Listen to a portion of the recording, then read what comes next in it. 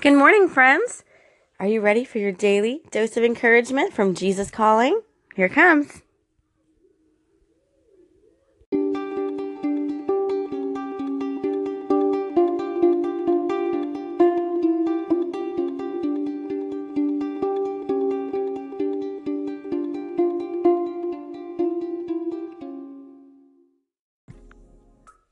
Good morning.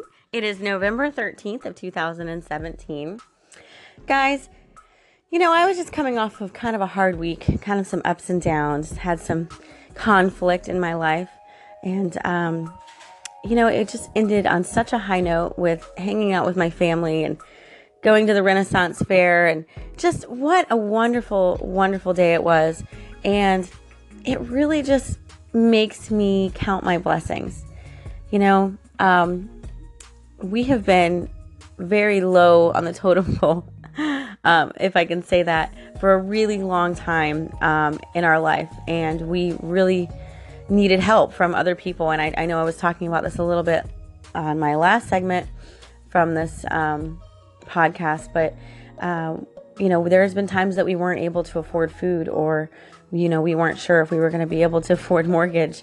And God has always sent people into our lives. And when I lost my mom, this community that I live in just welcomed me with open arms. It was amazing how many wonderful people came to us and just showed their love, and it wasn't even about them giving money. It wasn't even about the food that they brought, which was amazing. It was just about their love that they showed to me. And, we've lived a lot of places, and this is the first place that we've lived that we just got this overwhelming community support. And I know people are people. No matter where you live, you're going to have people that are just not going to like you, no matter what you do. And I've always been that person ever since I was in high school, kindergarten, middle school. I even remember having a conversation with one of my bullies, if I can call her that, who was really mean to me. Always made fun of me because I wore Goodwill clothes, but she was just so mean to me. And I remember getting in high school where I got pretty popular. I had a lot of cool friends in high school, and I wasn't part of that group anymore where everybody just kind of looked down upon you. I was part of a pretty good group, and I even hung out with cheerleaders and football players, and I hung out with everybody. I was just that person. And I remember calling her out one day, and I said, why do you hate me? What did I do to you that makes you hate me? And she looked at me like a deer in headlights and said, nothing. And I'm just like, what? And she's like, I just don't like you. So you're going to get people in your life that just don't like you. No matter what you do, it's just something that they just don't like about you. And they probably don't even know what that is. But I'm just coming on here today to give you some encouragement, because I've been there. Believe me, most people don't like me. You either love me or you hate me. There's no in between. There's no, yeah, she's okay. No. Everyone that I know, if you say my name, they're going to say, oh my God, I love her. Or, oh, really? I hate her. I don't know what it is about me.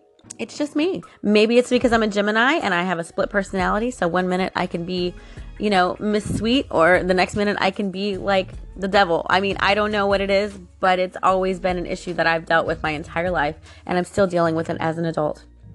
So here's the passage for today. I am Christ in you, the hope of glory.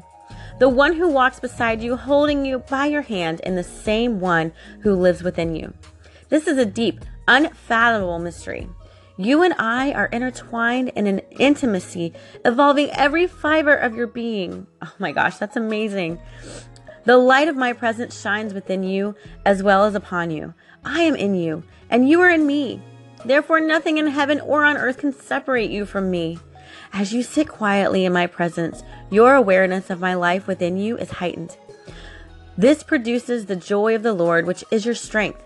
I, the God of hope, fill you with all joy and peace as you trust in me, so that you may bubble over with hope by the power of the Holy Spirit. Colossians 1:27, Isaiah 42:6. Wow. Have you ever been loved like that? I mean, Jesus loves you. How amazing.